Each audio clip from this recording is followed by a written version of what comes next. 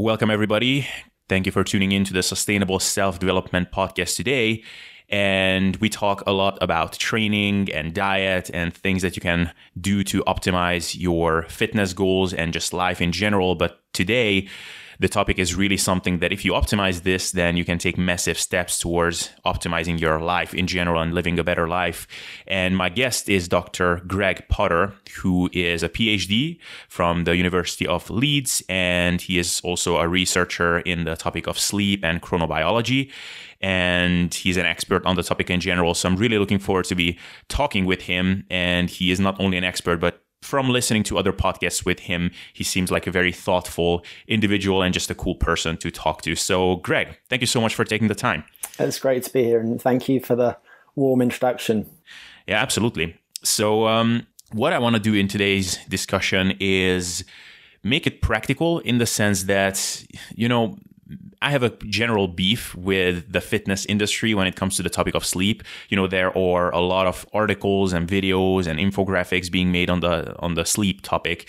And I would say about 80% of them is only discussing the negative things that are going to happen if you don't sleep enough. Like your muscles are going to fall off, you're going to get fat, your brain is not going to work well. Like everything is just going to be a disaster. And there is surprisingly little attention is put on actually discussing how to sleep better. So I don't want to be focusing too much on the problem in today's interview and focus more on what we can do to make things better. How does that sound? That sounds good. And it's interesting that you mentioned that, because I recall writing an article for an online magazine, in inverted commas, about 6 years ago. It was about sleep. And back then, they just weren't interested in it. They had accepted some of my other articles. And now in 2019, all of a sudden, sleep is a hot topic, which is, of course, something that I'm very happy about. But yeah, I agree also that many people frame sleep in terms of the negative consequences of sleep disruption. And most people focus on sleep loss specifically. And I think that something that commonly happens is that people who speak about sleep, who often have great expertise in sleep, will focus on sleep loss. And because the way that they discuss sleep loss rings true with the audience and they get murmurs of agreement from the audience, what they end up focusing on more and more is sleep loss. And that can be a problem, because the reality is that people have sleep difficulties for numerous different reasons. And for that reason, while the core tenets of sleep hygiene are common to everybody, people's sleep difficulties arise from a multitude of different factors. Yeah, absolutely. It's a sensitive topic to me because, I always get a bit upset when people discuss sleep as if it was just a thing to cross off from your to-do list. It's like, I don't get why people don't get 9 hours of sleep. And it's like, well, because I freaking can't. Like, do you think it's fun for me to pop up 3 hours before my alarm? Like, God damn it.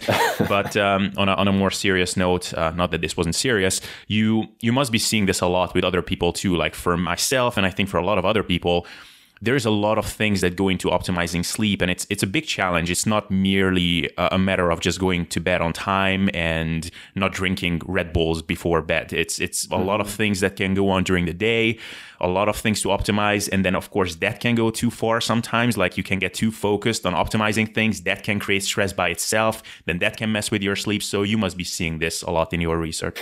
Yeah, and I suppose there are many ways that you can divide the sources of these sleep difficulties. So sometimes it's daytime factors, sometimes it's variables around the sleep period itself.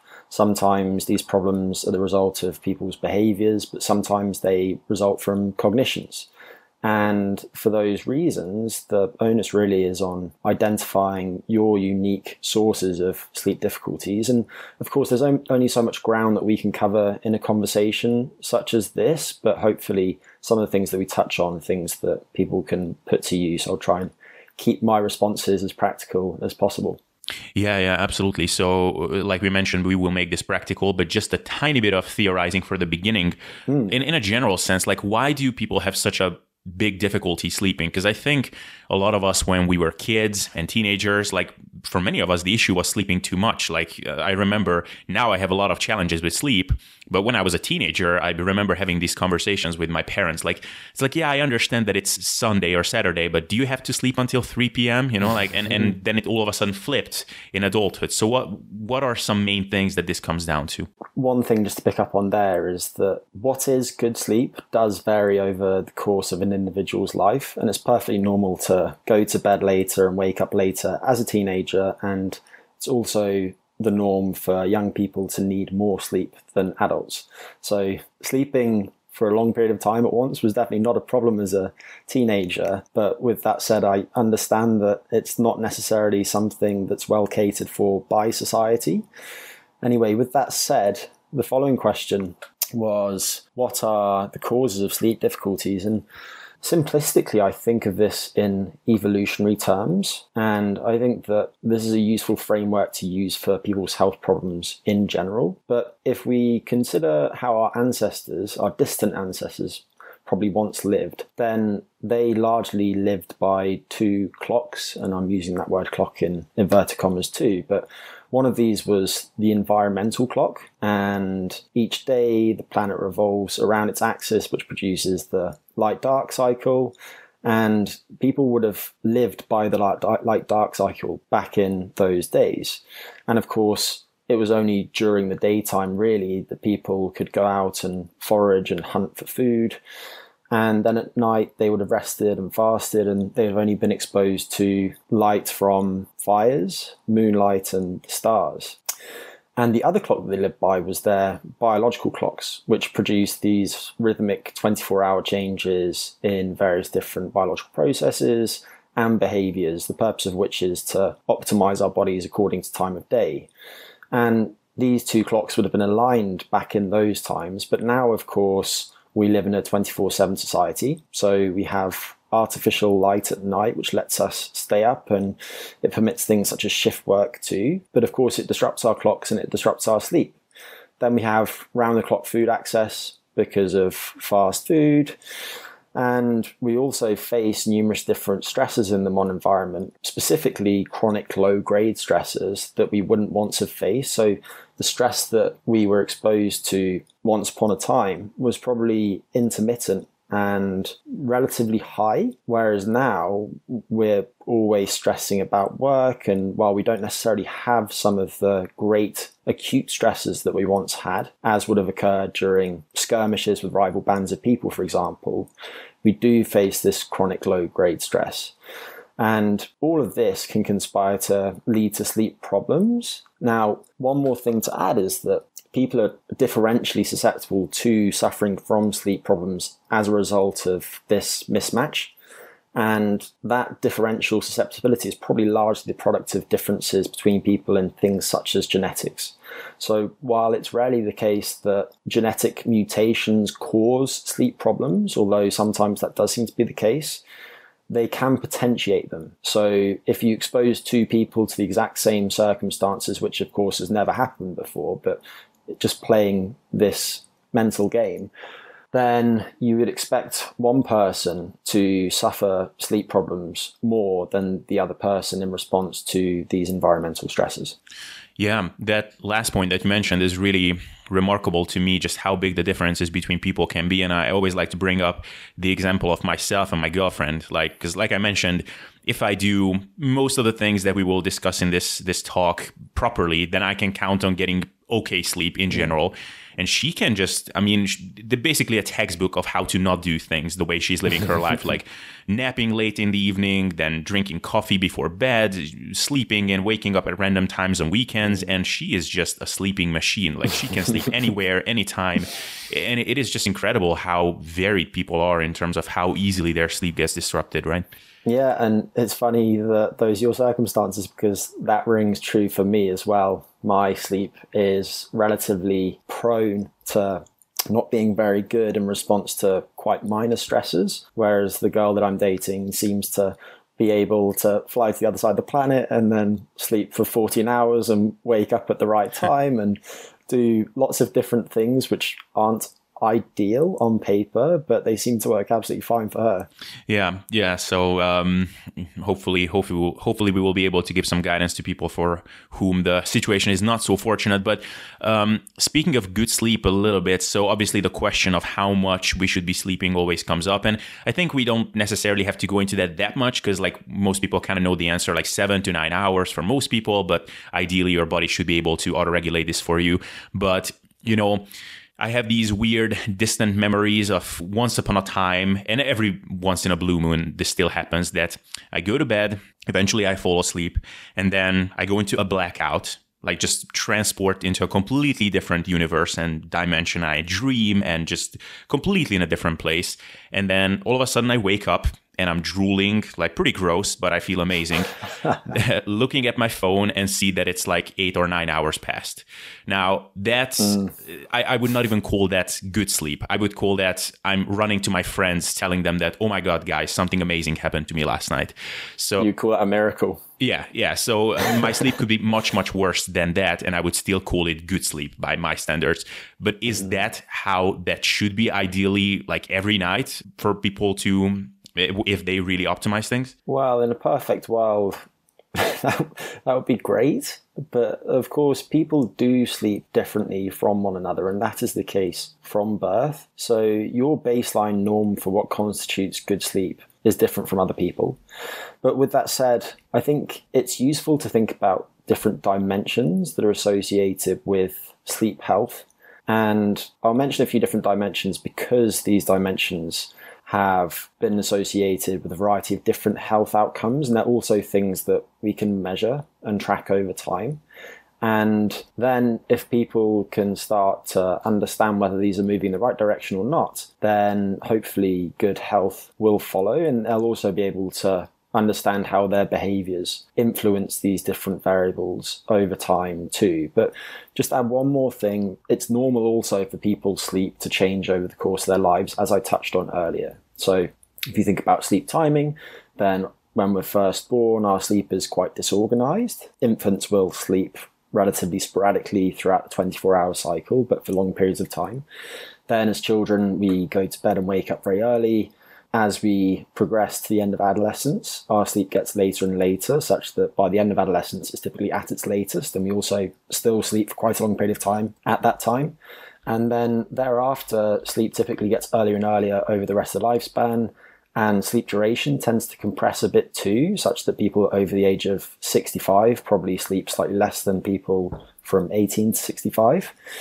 And also sleep commonly fragments over the course of the life. So yes, it would be great if we could retain the type of sleep consolidation that you mentioned there, if we could just hit the sack and then uninterrupted sleep for 9 hours, wake up the next day feeling fantastic. But it is the norm for people's sleep to start to break up over the course of the night, over the course of the lifespan. Now, I'm not saying that people shouldn't focus on trying to do what they can to make sure that doesn't happen, but that is the norm. Now, with that said, to circle back to these dimensions, the 5 different dimensions that I think it's worth considering are sleep duration, so the total amount that you sleep during the 24-hour period, sleep efficiency, which is really the proportion of time that you spend in bed that you're actually asleep. So if, for example, you spend 10 hours in bed, just to use some simple numbers, and you only spend 6 of those hours actually asleep, then your sleep efficiency is 60%, or 6 divided by 10 times 100. And their sleep timing, so the placement of sleep within the 24-hour cycle. Then 2 other things are more subjective in nature. So one would be alertness during the daytime, and the other would be satisfaction with your sleep, or how well you feel you slept each day. Right. Very interesting. Yeah, so we will go into all of this in a bit more detail. But to transition into the practical side of things, so can we just first give when we talk about doing things to optimize sleep, can we first give like a big picture thing, like what is it in general that we want to achieve with these strategies? Because for example, in the case of diet, we can talk about a lot of things that we can do to lose fat, like what to eat, when to eat, how to eat the food. But in general, the big picture is that we want to create an energy deficit. Like we want to burn more than our body is consuming. So when it comes to sleep, like what is that big picture thing that we want to strive for when optimizing things? So Suppose the key variables really relate to trying to recapitulate those circumstances that I mentioned at the start of the conversation. So if we think about how our ancestors once existed, then we want to try and mimic those conditions in our modern environments, such that during the daytime, we try to avoid undue stress and we're physically active outside, consuming whole foods, spending time with friends and so on. And then at nighttime, we're largely resting and fasting and our nights are dark and we sleep in a cool environment as well. And if we do those things, then we'll find that our sleep quality will typically improve, but also the timing will more tightly synchronize with the light-dark cycle. And if we remove things such as stimulant consumption, then often sleep duration will increase too. But to break this further down into a few different categories, one thing that's worth focusing on for most people is, of course, stress, and work-related stress specifically seems to be a big problem and a primary cause of some sleep difficulties. So to give people a couple of tips related to this, many people, when they go to bed at night, have a racing mind. They're thinking about what they have to do in the coming days. And if you experience that problem, then a really simple strategy is to get a diary and a pen or a pencil and simply note down everything that you need to get done the following day. And if, for example, you like keeping a gratitude diary, which seems to independently associate with certain health benefits, then this is a prime time to do that too. And then at night, if you keep that diary and the pen by your bedside, then sometimes most of us will wake up with a racing mind once more and we'll think, oh, I forgot I need to get that done too tomorrow.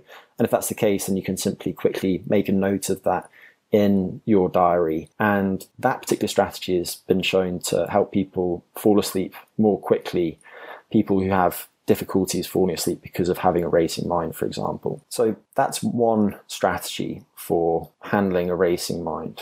Another common cause of sleep difficulties is having negative thoughts about sleep. And you touched on this at the start of the conversation. People, specifically people who have insomnia, will often think, well, if I don't sleep well tonight, then I'm going to be crippled tomorrow and my workplace performance is really going to suffer. And the primary way of helping people who have insomnia is something called cognitive behavioral therapy for insomnia. And focusing on sleep-related thoughts is really important to this. So challenging those thoughts can be a constructive process for certain people. And that can entail something simple, such as keeping a diary again, and during the daytime, as negative sleep-related thoughts pop up, the person would simply note what the thought is and challenge whether that thought is actually true, and then try to reframe that thought more positively. And the evidence for the efficacy of this is mixed, but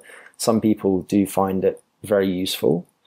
Something else that people who have insomnia or difficulty sleeping struggle with is associating their beds with wakeful activities. And the problem is that if they sleep poorly at night, then their daytime performance is impaired. So maybe they try to nap at lunchtime to make up for this impairment.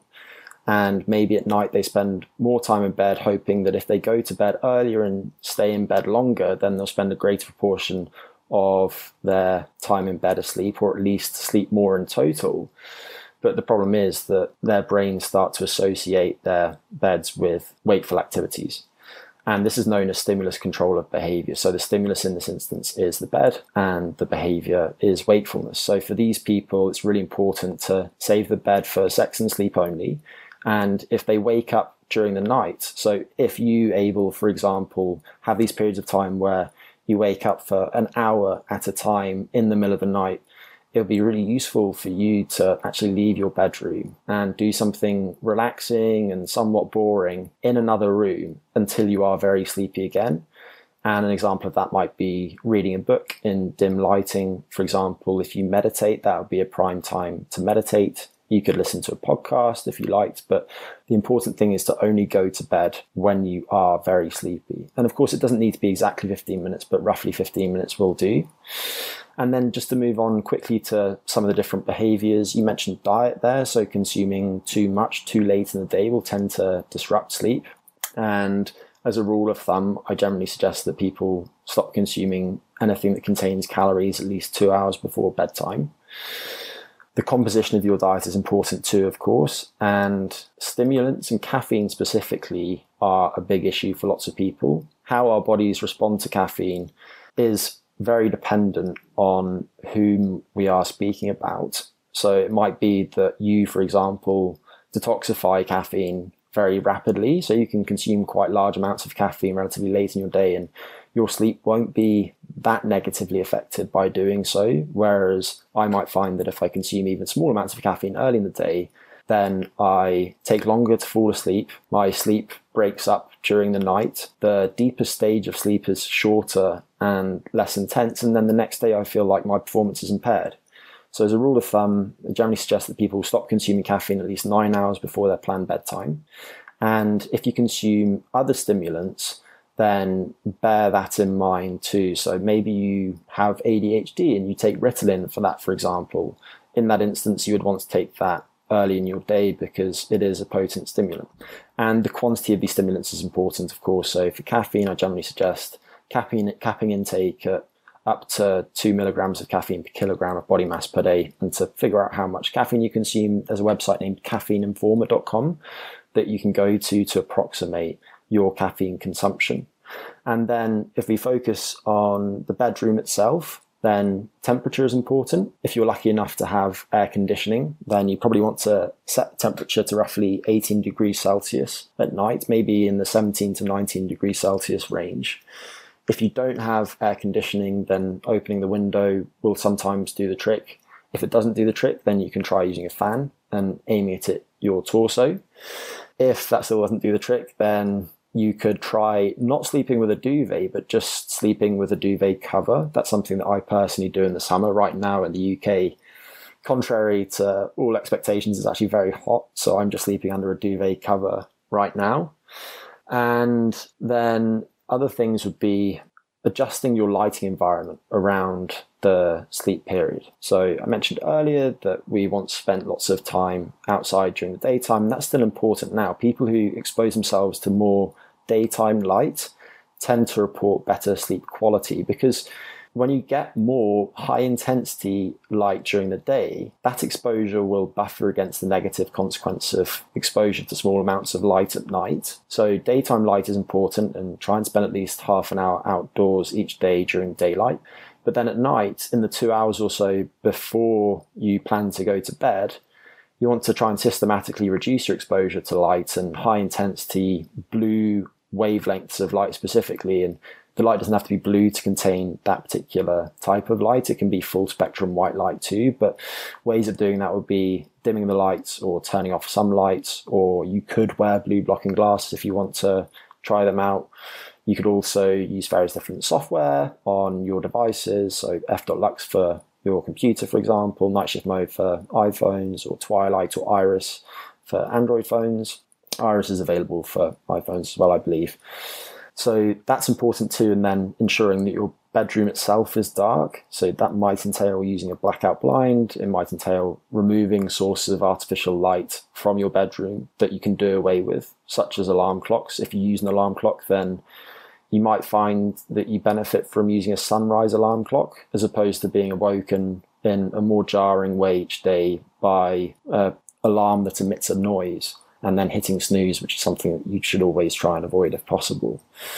So those things are key. And then one more thing that commonly disrupts sleep is exposure to loud noises. So if you live by a busy road, for example, and you occasionally get somebody who walks past your flat drunk, which is certainly something that I've experienced many times in my life, then you may benefit from something like earplugs, or if you use a fan, that should serve that purpose, or you could try a white noise machine as well. Some people have difficulty with earplugs because they feel like it makes them more aware of the noises from their own bodies. Maybe they can hear their hearts more loudly, for example, or maybe they can hear their breathing more. And as one final tip, since I'm just on this enormous monologue, if that's the case and you feel very attuned to your internal bodily sensations, then a very useful strategy is visualization. And this is something you want to practice during the daytime, but the idea is to try and, as vividly as possible, imagine a relaxing place. So maybe that's you in a meadow with somebody that you love in the middle of the summer, for example, and you can feel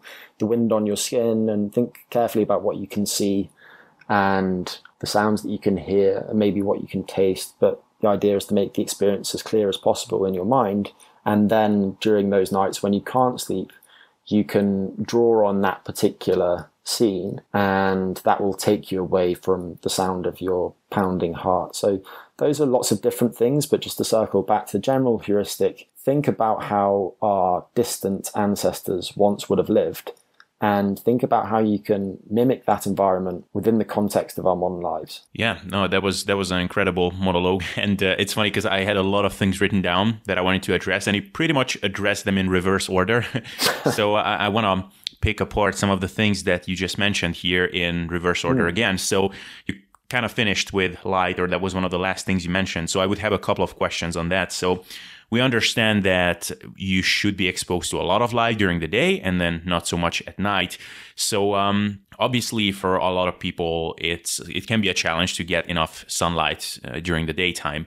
Now, what happens when sunlight comes through the windows, and does it actually work if someone just opens the window in the summertime, for example, when it's not too cold, and just lets the sunlight come into the room that way? Does that count almost as much as actually being outside, or you really have to spend enough time outdoors? It's a very good question, and I haven't looked closely at this literature recently, but what I will say is that first, the intensity of the light that you're exposed to indoors is typically much lower than what you would get outdoors during daylight. So a typical relatively well-lit room might have a light intensity of about 500 lux, whereas outdoors on a sunny day at midday, if it's cloudless, you might experience light intensity which is about 300 times that. But with that said, if you are sat by the window, then especially if the sun is on the same side as the window, then you may well be exposed to a substantially higher light intensity than that.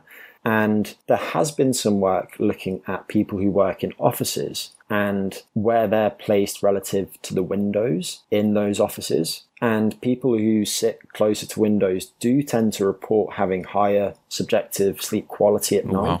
So I think it makes perfect sense that if you're near the window, then you will get slightly more light exposure. And there's reason to think that that might well help your sleep. So often people simply can't get outside during the day. Maybe you work in the city as a banker, for example, and at the moment with your current work schedule, it's just not feasible for you to get outside. You're working around the clock. If that's the case and you can sit by the window, then I would say absolutely try and do that, and maybe keep the window open too, because there's a little bit of evidence that air quality might influence sleep as well. And there's been some very interesting work recently looking at particulate matter.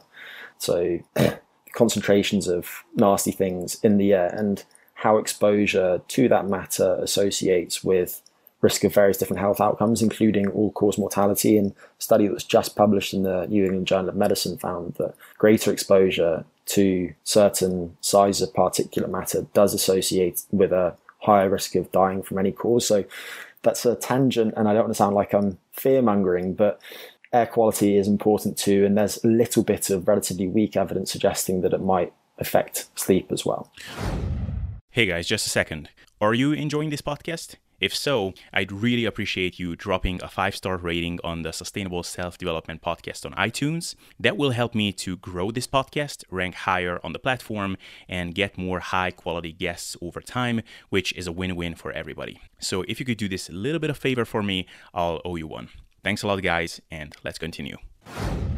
Absolutely. So you mentioned that it's good to be outside for at least half an hour during the daytime. Do you think it matters whether that half an hour or more is in one bolus at one point, or is it important to get it in like more gradually and like distributed basically over the course of the day? So for example, what I used to have is I would walk to an office, and that would be like a half an hour walk. or even more, but then I would be indoors basically the whole day. And then again, I would get out at like 5 p.m. or something.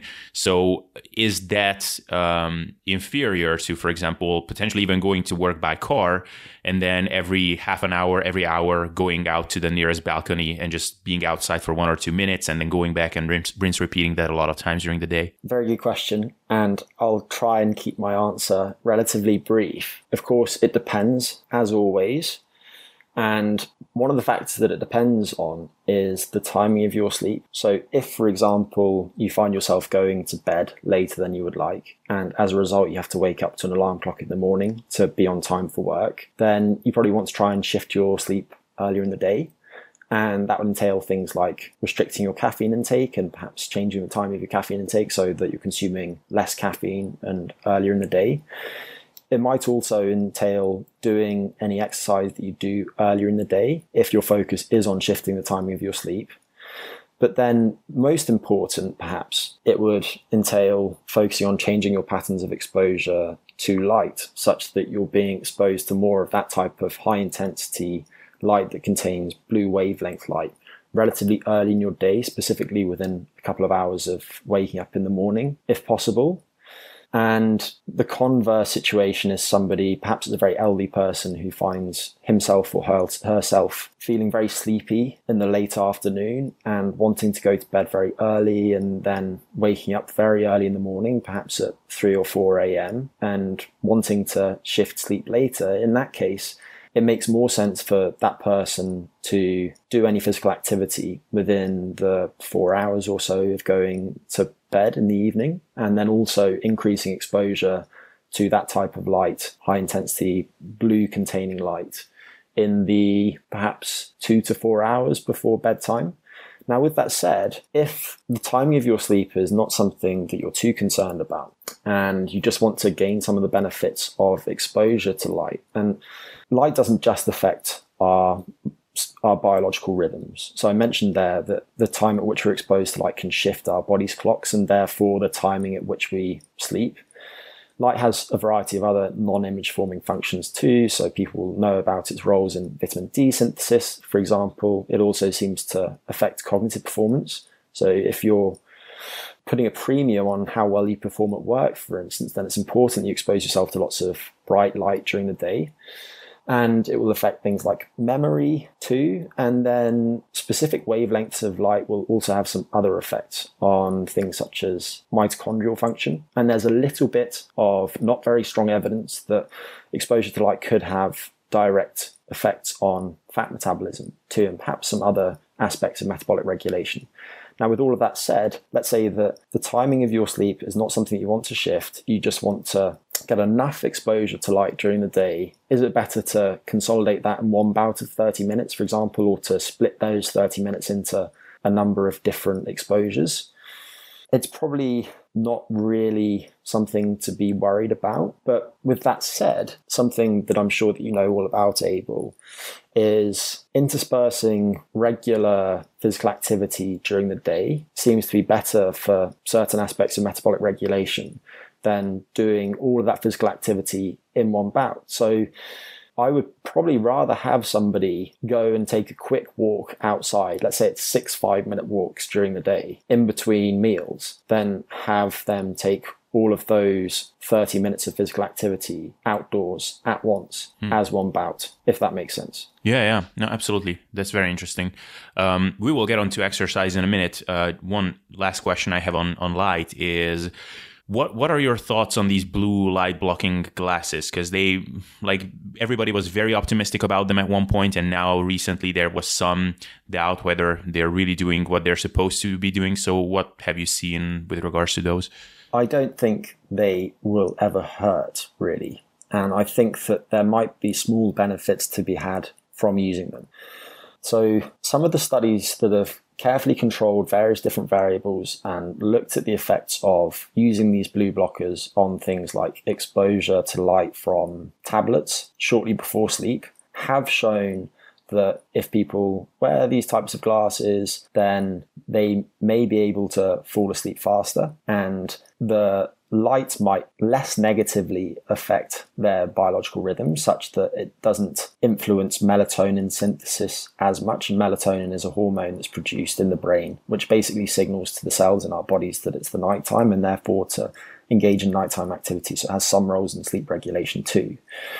But those studies generally enforced exposure to very small amounts of light during the daytime, during the period of hours running up to the exposure to light emitted from those devices. And as I mentioned earlier, our light exposure history will strongly affect how our bodies respond to exposure to relatively small amounts of light at night. So I think that for people who are spending lots of time outdoors during the daylight, using an iPad in the 90 minutes before bedtime is probably not something to be too concerned about, providing that you're not watching anything that's too riveting at that time. And as I mentioned earlier, if you use some of those different software tools like f.lux to pull the blue light out of your screen, then that will likely help too. But the intensity of the light that's emitted from those devices is important as well. So you want to always dim the brightness settings if you can.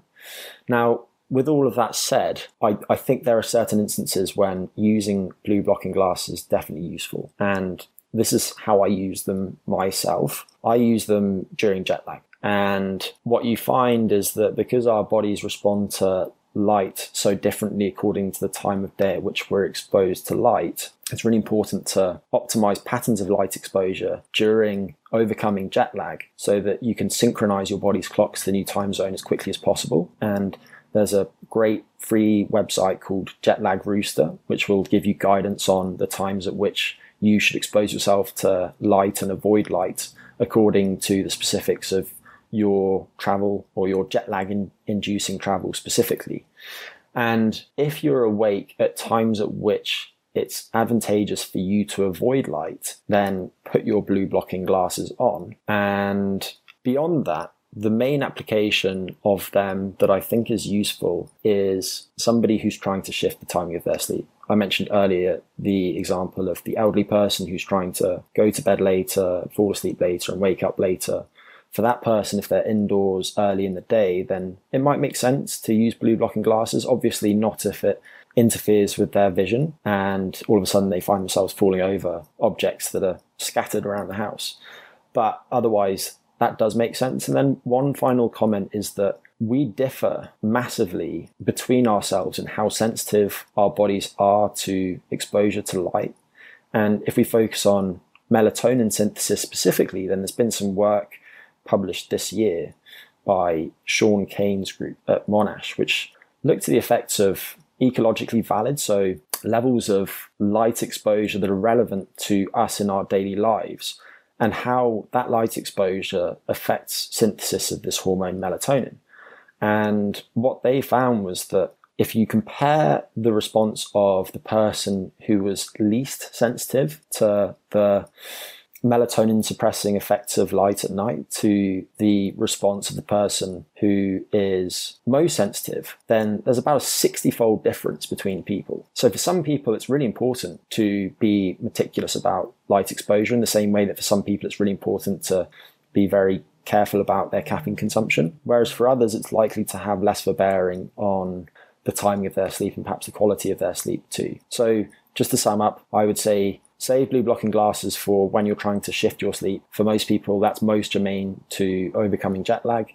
But also, if you have one of these relatively rare sleep phenotypes, such that you either sleep very early or sleep very late, then that's definitely a circumstance in which I think that they can be useful. Absolutely. Thank you. That was very, very elaborate and very insightful. So you mentioned caffeine just now, and I'm wondering about, so I've heard you speak about this, and I think it's fairly well known that the half-life of caffeine is roughly 5 or 6 hours. Does that work in a linear fashion? So does it mean that in 10 hours you clear out roughly 3/4 of it, and then in 20 hours, it's 1/8? So how does that work? Very good question. And I haven't looked closely at the pharmacokinetic curves of caffeine in recent times, so I can only speculate about that. I have heard people say that if the half-life of caffeine is about 6 hours, then the quarter life is about 12 hours. And just to make that explicit for the listeners who are less familiar with this, the half-life is the amount of time that it takes for the peak concentration of caffeine in your blood after caffeine consumption to come down to 50% of those levels. So if you consume caffeine and it reaches a peak, let's say 45 minutes later, then after 6 hours, perhaps that's down to 50% of that peak. So that's the half-life. And then after 12 hours, perhaps that's down to 25% of the peak level. But it probably does depend on a variety of different things too, because I'm sure you know this, Abel, but things like the foods that we consume will influence how our bodies absorb, distribute, and metabolize and excrete some of these different xenobiotic compounds like caffeine. So you might find, for example, that if you consume caffeine on an empty stomach early in the day, let's say you have a cup of coffee, then initially the caffeine is metabolized relatively quickly, whereas if an hour later you consume a food that contains lots of fat and lots of protein and lots of fiber, then maybe that's going to affect how the caffeine that you consumed previously is eliminated, if that makes sense. Yeah. No, that makes a lot of sense.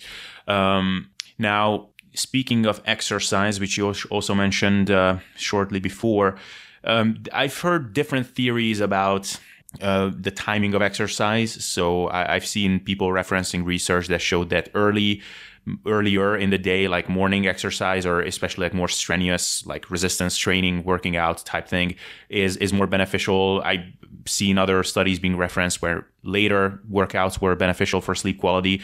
And I've also just generally seen it being mentioned that it kind of just doesn't matter. Exercise period is just good for sleep quality. What is your stance on that? Again, it always depends. I feel like such a broken record at times, but it depends on what you're optimizing specifically. Of course, it depends on you as an individual, but if we focus on sleep optimization specifically, then there's a systematic review that was published relatively recently, which looked at the effects of late exercise on sleep quality, and it didn't seem to affect sleep that much. But with that said, if you look at the individual studies, then the studies that entailed higher intensity exercise closer to sleep, if anything, did seem to affect sleep, such that, for example, it took people longer to fall asleep. Now, with that said, in general, I think that the evidence shows that doing regular exercise, especially if you're somebody who doesn't already do that much exercise, will tend to help you fall asleep faster. It will tend to make you sleep slightly longer. Your sleep will be slightly more efficient, and you'll also feel like you slept slightly better too. So in general, going from not doing much physical activity to doing a moderate amount of physical activity does seem to be good for sleep. If we think about athletes though, then if you're somebody who regularly tests the limits of your capacity to recover from exercise, and you periodically go into so-called overreaching or overtraining, then one of the common symptoms of that is deterioration in sleep. People often wake up at night and all of a sudden they experience some of the negative consequences of poor sleep as well. And in that instance, it's going to be a question of doing everything that you can to help you adapt to that training and recover from it. And if you can't adjust your training loads, that's really all you can focus on. But if you can adjust your training loads, then you can always dial them down if you're trying to improve your sleep. But to go back to the idea that it depends on what you're optimizing, if we look at exercise performance, for example, then time of day is a consideration. If you're an endurance athlete, then the time at which you exercise doesn't seem to have very clear effects on exercise performance acutely. But if you're a strength and power athlete, then you generally find that strength and power are at their highest relatively late in the biological afternoon, which might be around 5 p.m. for most people, when core body temperature is at its highest too, because when your body is warmer, the enzymes that are involved in metabolizing various different substrates that are important to providing energy during that type of exercise will work better. They will work faster. The fluid in your joints that maintains the joint range of motion that's necessary to being able to move freely tends to be less viscous when your body temperature is higher. And also your nerves will transmit signals to your muscles slightly more quickly when your body temperature is higher. Nerve conduction velocity is higher. So with all of that said, if you're a strength power athlete and you're trying to be at your best, then you probably want to do exercise at that time of day. Whether that influences how you adapt to training in the long term isn't that clear, but there's a man named Häkkinen who has done various different studies looking at this question. And if anything, doing strength and power exercise in the afternoon seems to lead to slightly greater magnitudes of adaptation to doing it in the morning. And then one more thing to touch on is the types of benefits you're trying to get from exercise. So let's say, for example, that you're somebody who has diabetes or pre-diabetes and you're trying to improve your blood sugar regulation. If that's the case, then there's been some work published by researchers at the Karolinska Institute in Stockholm recently, which looked at the effect of either doing high-intensity intermittent training as cycling exercise early in the day or doing it in the afternoon. And what they found, perhaps counterintuitively, is that when people do that type of exercise early in the day, their blood sugar regulation actually tends to be slightly worse afterwards, although after repeating those sessions, they found that people's blood sugar responses tended to move back down towards baseline. Whereas people who did that type of exercise in the afternoon did experience the improvements in blood sugar regulation that you would expect to see from that type of high intensity intermittent training. So to sum up, I think it makes sense if you're focusing on your sleep to limit any high intensity and or high load exercise in the 4 hours or so before you go to bed. And it's important to, of course, recognize that you don't exercise in isolation. If, for example, you go to the gym, then you'll also be in a place with lots of bright lights and loud noises and so on, and those things will affect your sleep. If you're doing more moderate exercise, then you can probably do that up to the 2 hours or so before you plan to go to bed without it negatively affecting your sleep. And if you're an athlete and you're trying to optimize your endurance performance, it probably doesn't matter too much. If you're a strength and power athlete trying to optimize your performance in the relevant discipline, then placing your exercise in the biological afternoon probably makes a lot of sense if that's something that your schedule will permit. And then if you are experiencing metabolic dysregulation and you want to experience the benefits of doing relatively high intensity training, then based on the evidence so far, it seems that doing that in the afternoon makes sense. And then the final thing I mentioned, sorry, just while I'm on this ramble, is that like light exposure, the times at which we do exercise does seem to affect our body's clocks too. And this is something that hasn't been studied very thoroughly yet, but there was a very nice study that was published on this subject this year. And what they did was they looked at the effects of exercise done at different times of day, and they found that people experienced advances in the timing of their body's clocks, i.e. they would have wanted to go to bed earlier and wake up earlier if people did exercise, and this was treadmill exercise, between about 7 a.m. and 10 a.m. in the morning, or about 1 p.m. and 4 p.m. in the afternoon. Whereas if they did the same exercise between about 7 p.m. and 10 p.m., i.e. within a few hours of bedtime, then they found that the exercise delayed the timing of the body's clock such that people would have wanted to go to bed later and fall asleep later. So if you are experiencing jet lag at the moment and you try that jet lag Rooster app, then if you look at the times at which it says you should expose yourself to lots of light exposure right now, it seems that that's also probably a time at which you'd want to exercise to expedite your body's resynchronization with the new time zone. And one way by which exercise may affect the timing of the body's clock is by actually increasing sensitivity to the effects of light exposure on its timing. So another stupidly long answer, but that's that. No, it was very insightful. A lot of things that I didn't expect to come out of it, and yeah, that was great. So something that closely follows the topic of exercise is food. So one thing that I've often heard and recommended to people is to have their meals more or less at the same time every day, because that's also a powerful circadian input. What's the deal with food intake? Yeah, so another very, very big subject. But regarding the regularity of diet, it does seem to be that having regular meal times is good for metabolic health. So there's been some nice research by scientists at the University of Nottingham in England on this over the years, a man named Ian MacDonald. And as one example of this, there was a study of healthy young women, and for 2 weeks they consumed either a fixed number of meals each day, so 6 meals, or they consumed the exact same composition of the diet, but distributed into a varying number of meals, so 3 to 9 meals each day, such that on average they had the same number of meals, but their meal patterns were less regular. And what they found was that at the end of the 2 weeks, that regular condition led to improvements in things like blood sugar regulation, and people also reported more even appetite regulation, and they tended to burn more calories in response to those meals too.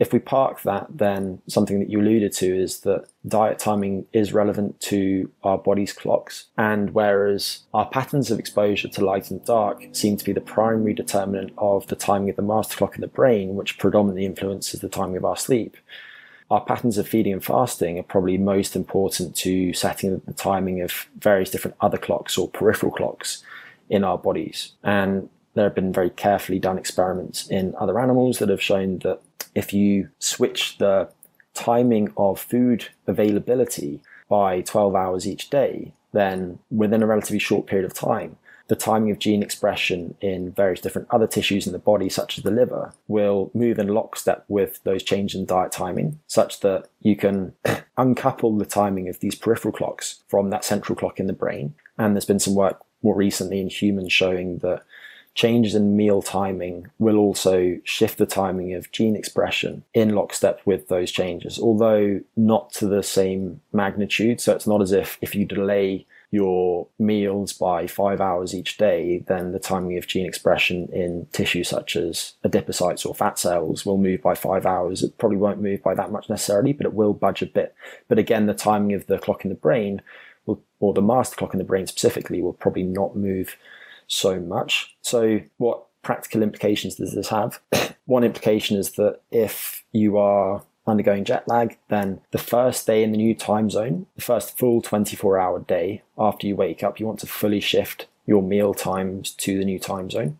And before that, it might make sense to do a fast because the quality of plain food is generally pretty terrible, but also because if you go that period of time without consuming food, then you'll probably flatten some of the rhythms in those peripheral tissue clocks, such that when you then add a stimulus, it will have a more pronounced effect on shifting the timing of those clocks such that they synchronize more quickly with your new environment. One more thing that I could touch on here, and I don't know how much depth you want me to go into on this because it's a strong interest of mine, is this concept of time-restricted eating.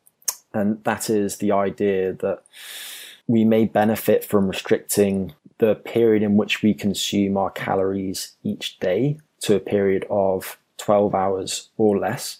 And there have been many studies that have addressed this over the years. Most of these initially were done on other animals, on mice specifically.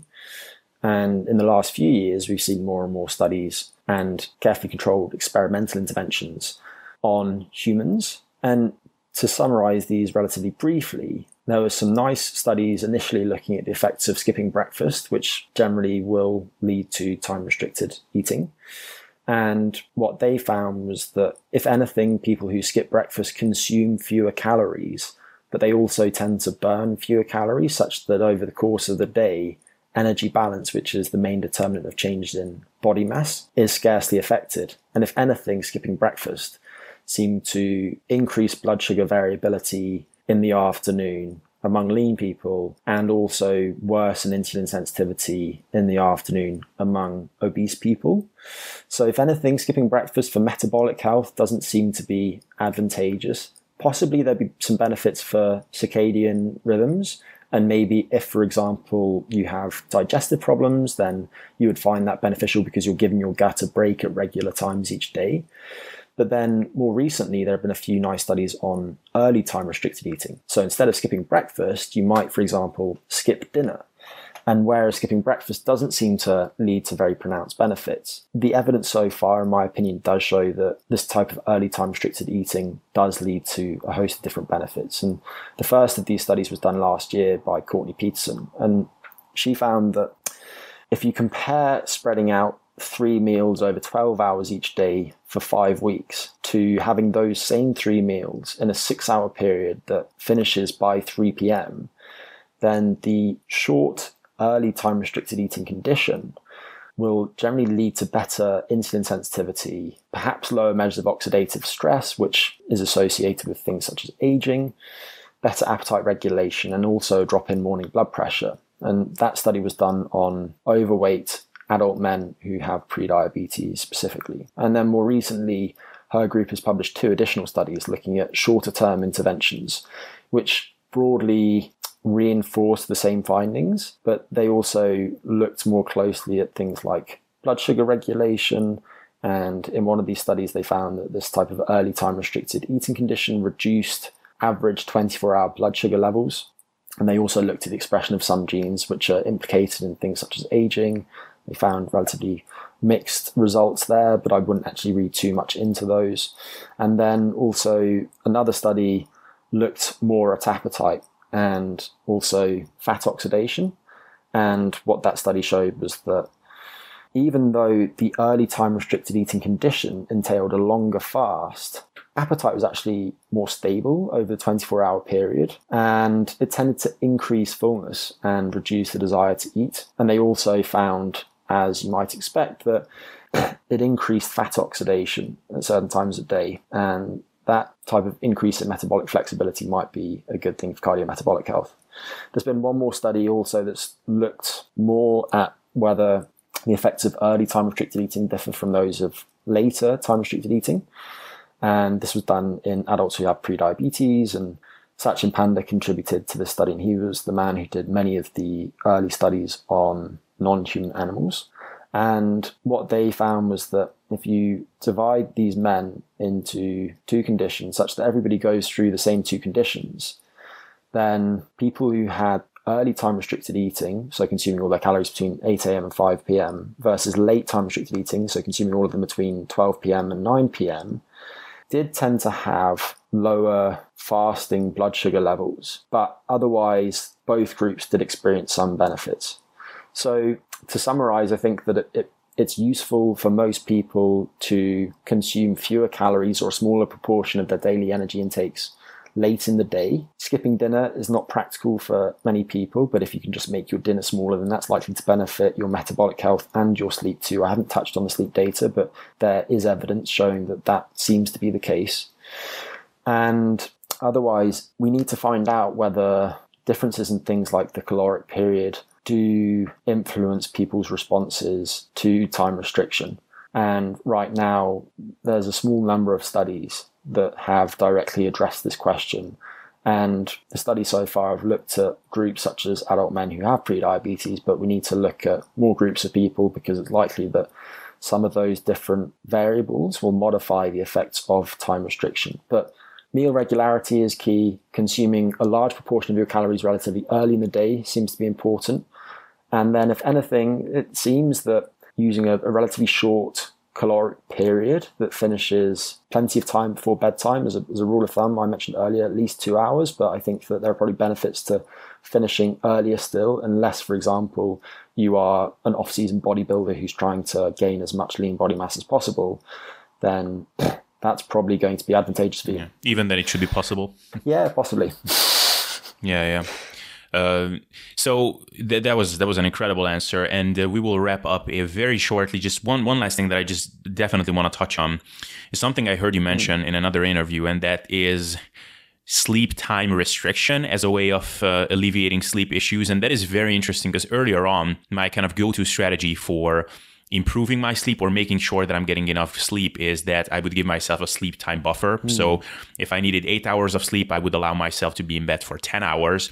But this suggests kind of the opposite, that, well, if you're going to pop up after 6 hours, then only allow yourself 6 hours in bed. And over time, you will get more efficient at sleeping, and then you can extend it again. Would you touch on this?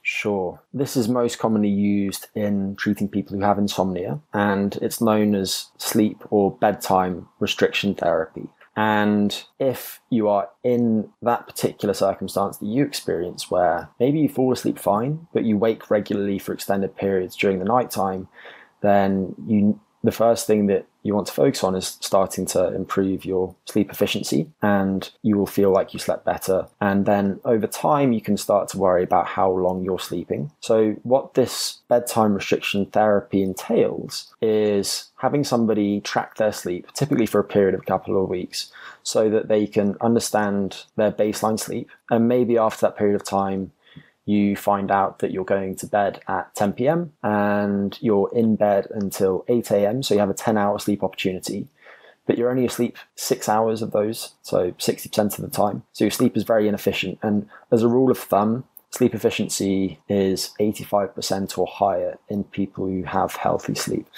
So in that particular example, the person might benefit from restricting their time in bed, not their sleep, their time in bed, to 6 hours each evening.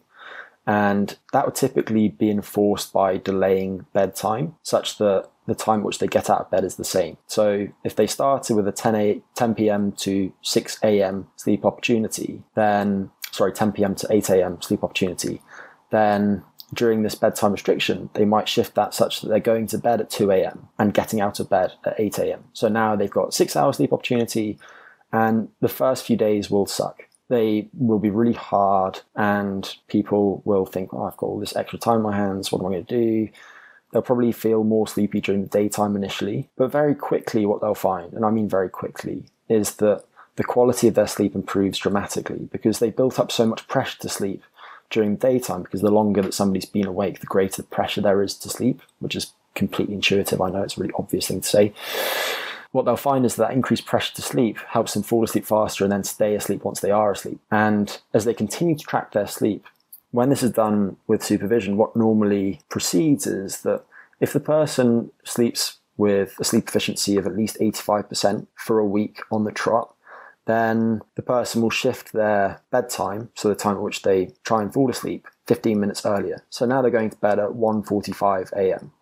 Then if after another week sleep efficiency is at least 85%, bedtime will move 15 minutes earlier again. And that cycle will repeat itself until the person feels like he or she is getting as much time in bed and as much sleep as he or she needs. So hopefully at the end of that period of time, the person is maybe going to bed at midnight and they're waking up at 8 a.m. and their sleep is 90% efficient.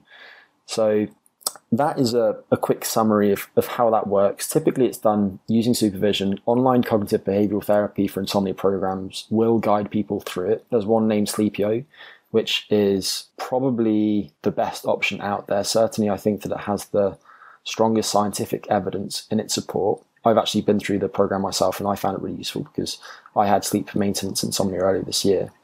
And then one other thing that I'll just mention quickly is there's a type of sleep restriction therapy named intensive sleep restriction therapy, which is normally used to help people who have sleep onset insomnia. So these are people who struggle to fall asleep initially, but then maybe once they're asleep, they can stay asleep fine. And what this normally entails is either completely depriving somebody of sleep or dramatically restricting their sleep for the first night, such that by the following night, they're very sleepy. And then these people will come into sleep clinic, and what they'll do is around the time of their habitual bedtime, maybe a bit earlier, they will practice falling asleep. And if they fall asleep, then they get woken up within 3 minutes of doing so. So they repeat these 30-minute cycles. During the first 20 minutes of these cycles, they have the opportunity to fall asleep. If they fall asleep, they get woken up within 3 minutes of falling asleep. Then at the next 30-minute cycle, they try to fall asleep again. And this goes on for the next 24 hours or so, such that during that time, they have about 50 opportunities to practice falling asleep. So it's like massed practice to the nth degree. And the results are very impressive. There haven't been many studies that have looked at it so far, but the studies that have been done have showed that people will fall asleep dramatically faster, as in more than half an hour faster. They will sleep about 60 minutes longer on average, going by self-reports. And they'll also feel like they slept better. And this is after 2 days in which they're allowed to catch up on the sleep that they lost. Not that they would ever fully catch up on that sleep, but that those results that I mentioned are for the 2 weeks following a short period of catch-up sleep. So it's not as if that's just the following night or anything like that. And when these people are then followed up several weeks later, 6 weeks later, for example, many of these beneficial effects do persist. And this, again, is not something that I would recommend that people try by themselves, but there is a wearable device, which by my reckoning is maybe the one sleep wearable that has the most promise in actually potently helping people improve their sleep. It's named THIM, THIM, and it guides its users through this process. You wear the ring itself, I think, on the thumb, and it detects when you're falling asleep, and when you've fallen asleep, it vibrates to wake you up, and it then uses various different materials delivered through an app to guide you through this process.